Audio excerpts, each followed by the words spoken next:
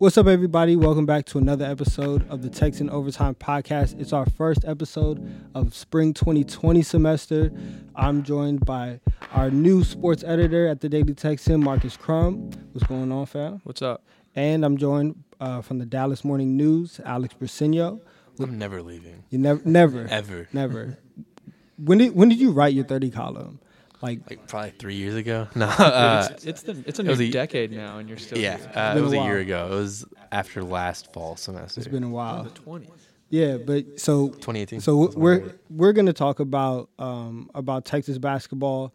Later on in the show, we're going to have one of our writers, Maya Taylor. She's going to come on and she's going to talk about women's basketball. But everybody knows the drill here, right? We always have an icebreaker. This icebreaker is not as fun as what it usually is. Obviously, this week there was a fatal helicopter crash out in Calabasas, California, with headlined by the death of Kobe Bryant and his 13-year-old daughter Gianna Bryant. Kobe was 41, and also on that helicopter was John Altobelli, the former teammate of head baseball coach David Pierce here at UT. And so along with those three, 6 other people died in that crash. It happened on Sunday. And so I guess for this icebreaker, and we'll get into David Pierce's relationship with Altobelli later. But for right now, I just want to ask you two if you guys have a favorite Kobe Bryant moment. Yeah, mine, it's probably shared with millions of people, but that last game, I think, I remember we were all in high school, I think, and just leading up to that game, you were expecting some type of send-off. You weren't sure how many shots he could get up, how many minutes he could play, but you knew that this was Kobe Bryant. You knew what he meant to the Lakers, to the NBA, to us growing up as basketball fans, how many memories he gave us, and you were like, all right, this is it for you. Like, what are you going to give us? And he had 45 points, and they were down by double? I think they were down double digits with about 3 minutes left? I think so. And he looked done. And I remember watching that live, and I was like, all right, man, just get to 50 and, take the L, but you put up 50. He he didn't miss after that. He put up 15 more, dropped 60, and they won. And I remember watching they re-aired it. I think it was Monday night on ESPN. And it was just as incredible watching it again. And it was heartbreaking because it's still kind of hard to imagine something like that happening. But that has to be it for me. I mean, all the memories that he gave the Spurs, heartbreaking. He just killed us so many times. And we got some games some series against him, but that last game is really what summed up what he meant to basketball fans. Yeah, I think growing up a Mavs fan, I got to watch some incredible battles between him and Dirk through the years. And that was, as Dirk is my favorite player, people have talked a lot about how much people love to hate Kobe. And I think I was in that camp of, man, I hate Kobe, but that dude was just a killer. And that's why I hated him, is because he killed the Mavs every time. I think some moments that stick out in my head, specifically in games that I watched, other than his final game, I think that was just phenomenal. But I remember he's on the bench, and it's an aging Dirk hits a baseline jumper to go ahead late in the game. Oh, yeah, I saw that clip today. And Kobe gives him a pat on the back, and Dirk turns around and acknowledges it. And that was I think the amount of respect that everybody in the game had for Kobe, but then just the amount of respect Kobe had for the game of basketball, acknowledging, an opponent hitting a game-winning shot against his team. I think that just goes to prove Kobe was more than just a Laker. Kobe was basketball for so many people, and I think he really just proved that throughout the entirety of his career. Yeah, and for me, that statement really rings true. When I first started watching basketball, for real, it was that 07-08 season, his MVP season, first year, where Lakers and Celtics meet in that finals, and so Kobe was the first star that I gravitated to, and he was the first one that kind of made me fall in love with the game. And so my favorite Kobe moment, and it's funny because it's not even a great Kobe game. It's Game 7 of 2010 against Boston, and Kobe goes, I think 6 for 22, and has like 22 points, and it's not a good game. It's not a great shooting game, but he has 14 rebounds and makes the pass to Ron Artest, and they win the chip. But it was so fun to see Kobe get his fifth one. He passes Shaq. He and just seeing him jump on the scores table and have the confetti fall on him, and be vindicated because people were still saying you only have one without Shaq, and so I know you got back here, but can you win it again? And so for him to go back to back and be a back to back Finals MVP and get to forget the Jordan conversation, but even to have as many rings as Magic and put himself legitimately in that conversation to where it's probably 1A and 1B for who's the greatest Laker of all time. And so for me, that's my favorite Kobe moment. I've been reading a lot of columns, as I'm sure y'all have been. Mm-hmm. I've been reading a lot from LA Times and all over the country. But the interesting thing is, you have to acknowledge his entire story whenever you think about Kobe Bryant. Yeah. And there's the 2003 case. And the thing about Kobe is, especially for the people that are a little bit older than us who were around to watch him get into the league and watch him make mistakes on and off the court and watch him grow up literally in front of LA in one of the hardest markets in the world to perform. And just to see him make those mistakes in every aspect of life, and to see him and that kind of inch toward that final phase of what he was going to be as a dad, as a former player, as a mentor. It kind of just reminded me like how much this dude meant, because he really, I think it was Bill Plaschke from the LA Times who talked about it. Like, he was just like us after retirement, and that's what people gravitated so much toward, is because he went from this immortal figure to a dad. And that was just so cool to see him do so well and succeed with the Mamba Academy. Yeah, and so along with Kobe and his daughter, there were 7 others that died in that crash, and one of them was head baseball coach David Pierce's, his former college roommate John Altobelli, and Alex and Marcus. You guys, on Sunday, you guys put up a story about that, and so. I just want you guys to talk about his legacy and his story. Yeah, so Coach Pierce put out a statement. He put it out on Twitter on Monday morning. Alex had noticed that they were teammates in college, and Coach Pierce said in his statement that they were roommates, that they have had the best relationship 2 old guys on opposite sides of the country could have, and that he's got to see him grow up with his family for the last 35 years, and so clearly this is a guy that Coach Pierce was close with. They were teammates at the University of Houston before Altobelli became the coach at Orange Coast Community College, and from there, Altobelli was the head coach for, I believe it was 28 years. Yep. And he's been the head coach there for the last 28 years before the helicopter crash that killed him and his daughter, who was Gigi's teammate and then Altobelli's wife. Yeah, and part of the statement from Pierce was also was special. We were roommates in college, and we've had the best relationship 2 old guys on opposite sides of the country could have. We've seen each other's family grow and lives change for 35 years. He was so proud of his children, JJ, Lexi, and Alyssa. They were his world. And, yeah, he leaves 2 kids behind, Alexis and JJ. And, just as somebody who's covered Coach Pierce and been able to talk to him one-on-one after seasons and just kind of getting to know him. It hurts anybody, but just imagining, David Pierce hurting and the Texas program hurting and obviously Altobelli's family hurting. It's just unfortunate. It's just hard to imagine how big of an impact this one crash has had on the entire world, really. Yeah, I don't know if there's been anything, and obviously we're all super young, but I don't think in recent memory there's been an event that's kind of and I don't think it would be unfair to say stop the world for a moment.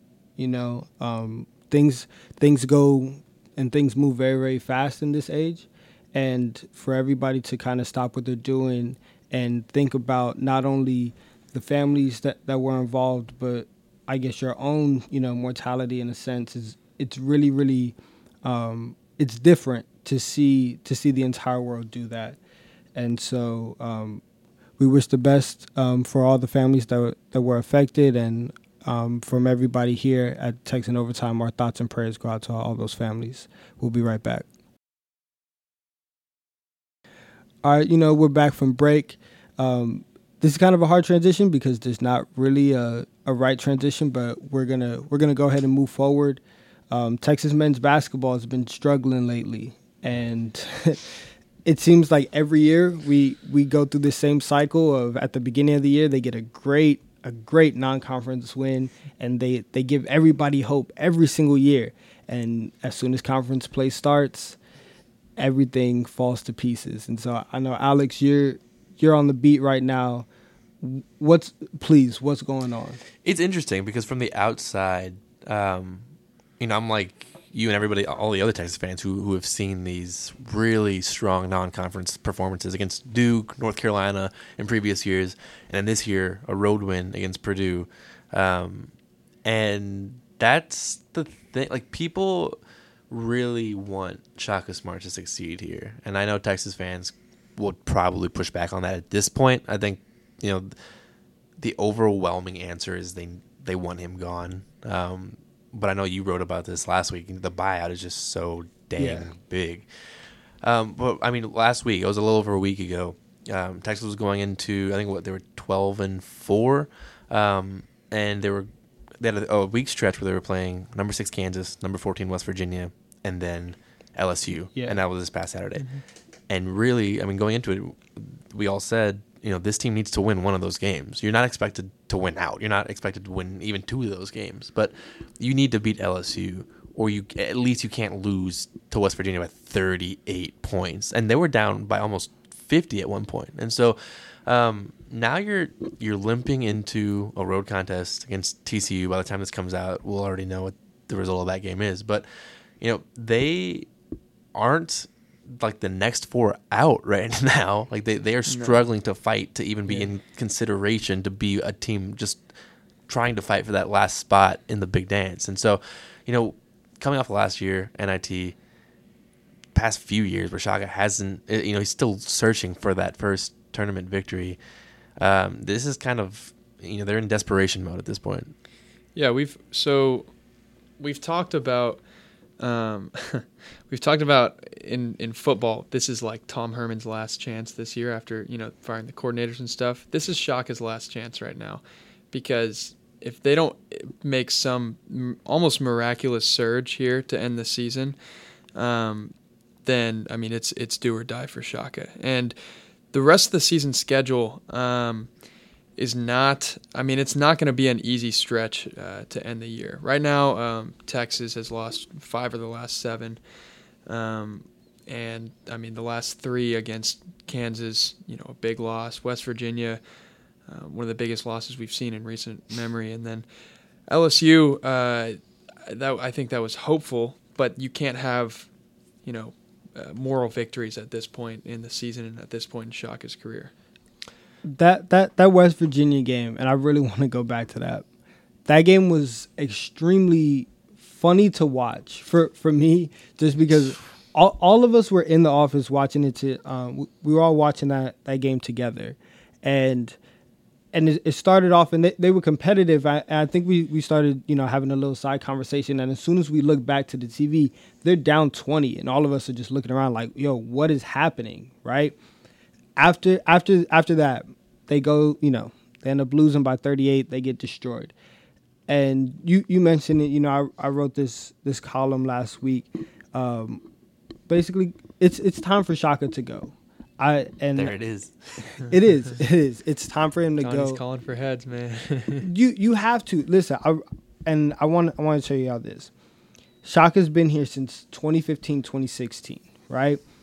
Last year, conference record 8-10. The year before, conference record 8-10. The year before, conference record 4-15, 4-14.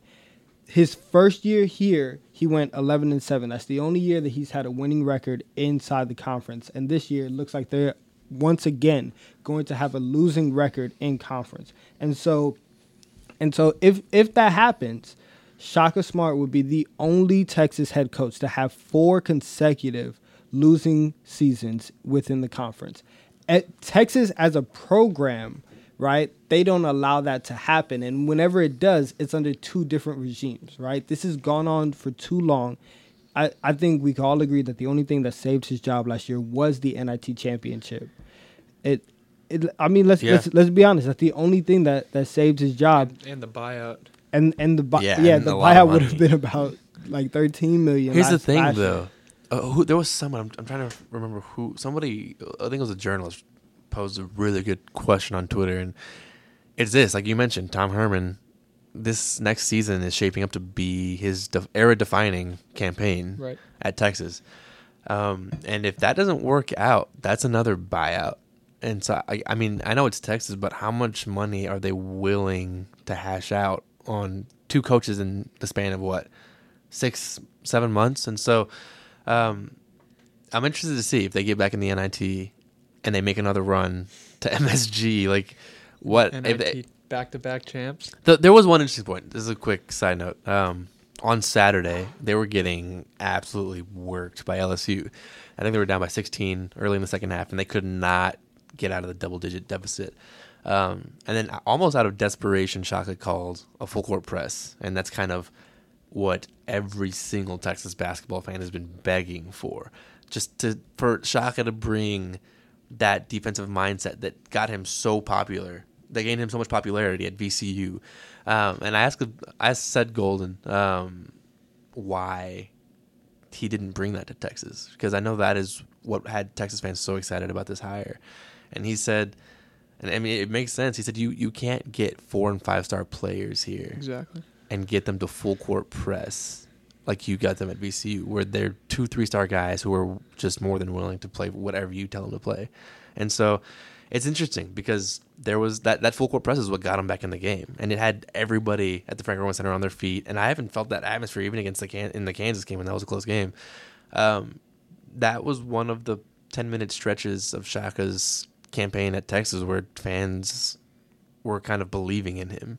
But that kind of encapsulates Shaka's tenure, though, right? Shaka has amazing moments, and there's been moments with this team in his tenure where you think they're gonna do it, and they look like they're right there, and then something just happens, and it doesn't go the way that it should go, and that's the problem. So at a certain point, as much as you like Shaka, as much as you respect him, the results are the results, and the buyout is too big, the contract is too big for people to be operating on just I like you, right? Yeah. And to take a shot at you guys both know what that feels like as Cowboys fans, right? Wow. I know. Listen, I can always bring it back. That's fair. Right? It is fair. But at a certain point, like, and on a serious note, at a certain point, you have to bring results, and it's just not happening. And so that's why, for me, I really think that it's time for him to go.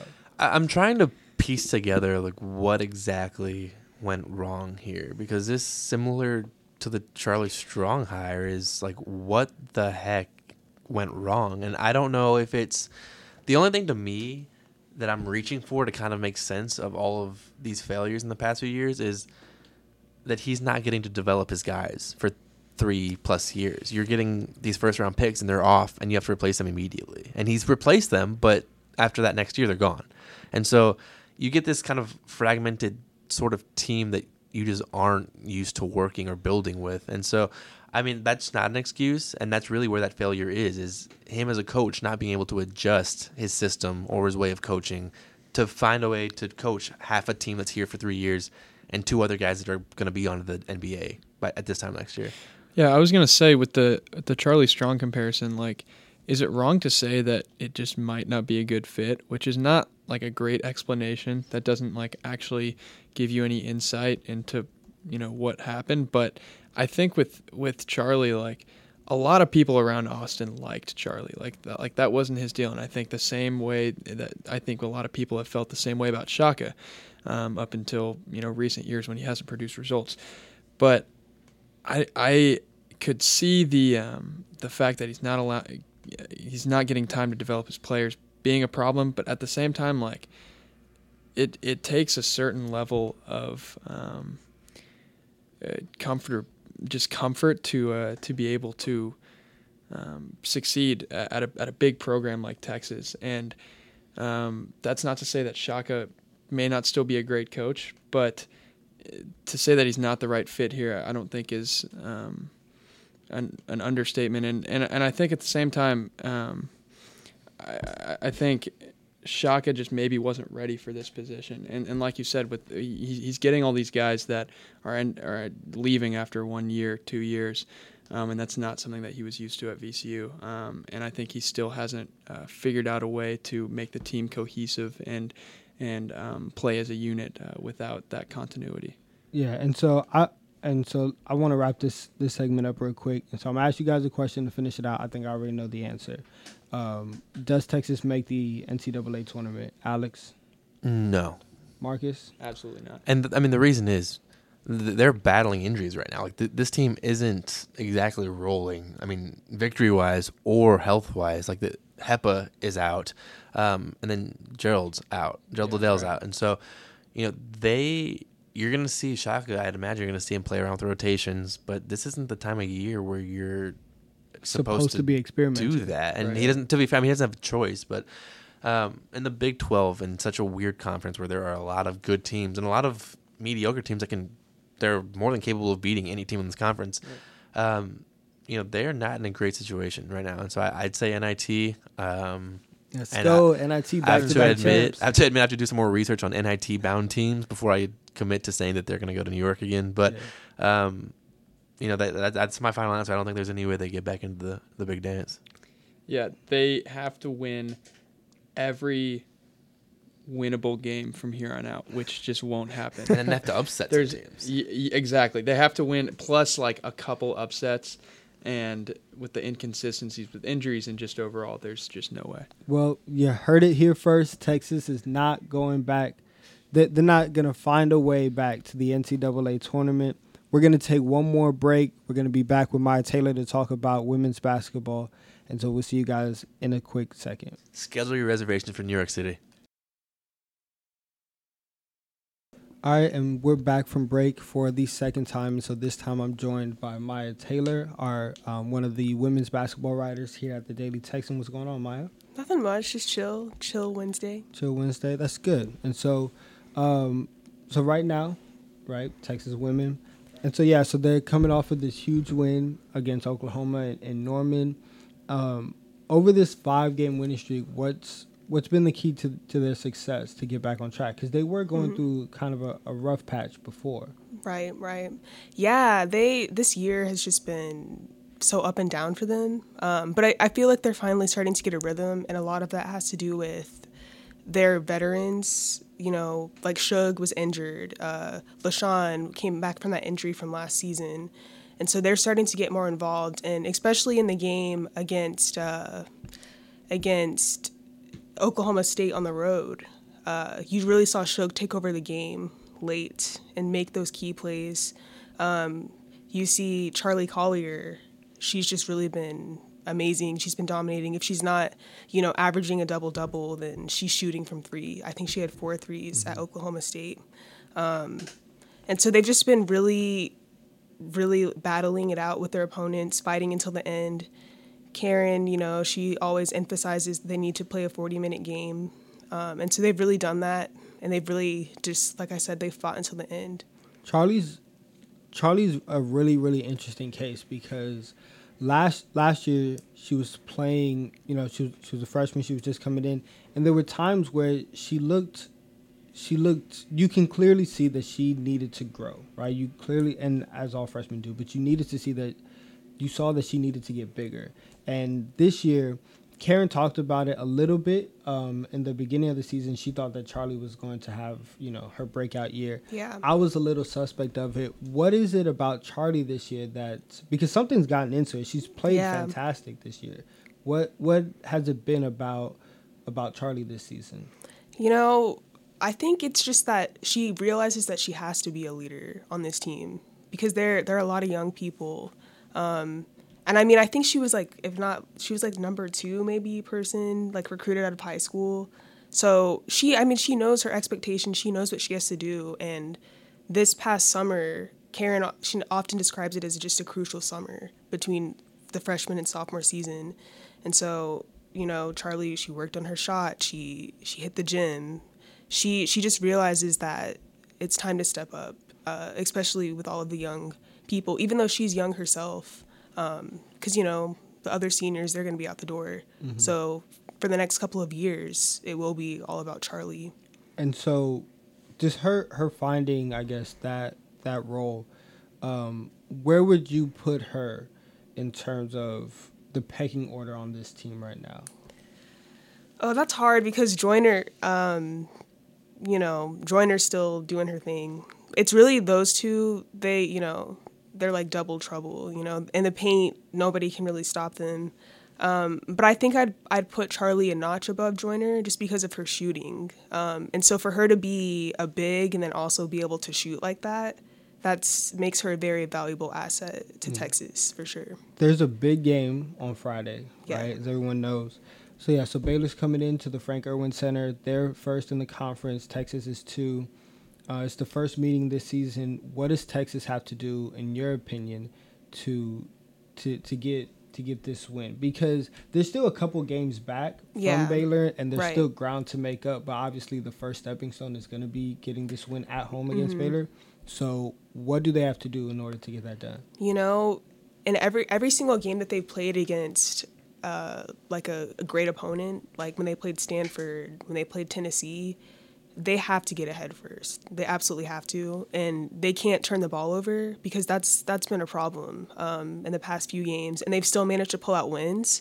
But that's not gonna fly with Baylor because they just beat Iowa State, I think, by like 20 points or so. And so they really can't turn the ball over. They have to play aggressive. They've had issues with fouling. They can't foul out their main players. And just playing a complete 40-minute game, staying focused, they really need to do that. It's really weird seeing, and kind of over the last 2.5 seasons, Karen's talked a lot about starting fast. And I think this year's team and last year's team, one of the main issues that they've both had is they don't always start out fast, and they try to ease their way into the game where there's just some games that you can't, right? You just can't ease your way into. And so going into this Baylor game, do you think that it's going to have to be a Charlie-centered offense? Do you think Suge is going to have to be the one? Because when Suge gets going, it's an up and down game, right? Suge likes to distribute. She's not really a scorer like that. Right. She wants the game to be kind of fast paced. When you play from inside with Charlie, it's kind of a slowed down game. Do you think that this game is going to fit more to Suge or more to Charlie?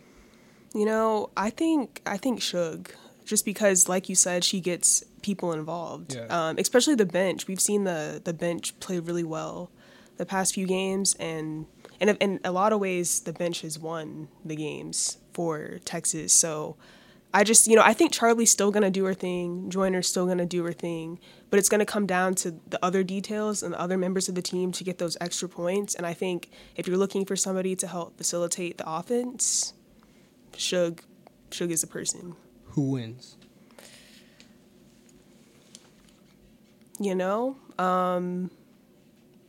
I think Texas can pull it off. Really? Yes, I do. Just because they've proven that they can beat a highly ranked team. I mean, I know that Baylor, they're the reigning champions, and maybe them and Stanford aren't comparable, but I think with Texas being on this 5-game winning streak, with them being at home, building that confidence, and I really think that they have it in them to pull off the win.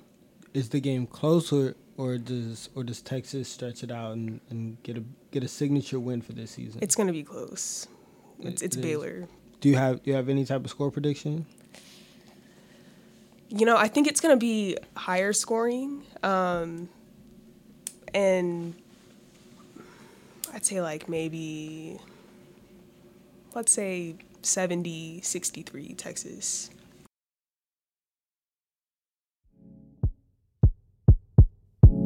That's all for this week of Texan Overtime. Don't forget to subscribe wherever you get your podcasts, and make sure to follow Texan Sports on Twitter and check out all of our stories at thedailytexan.com. We'll see you guys next week.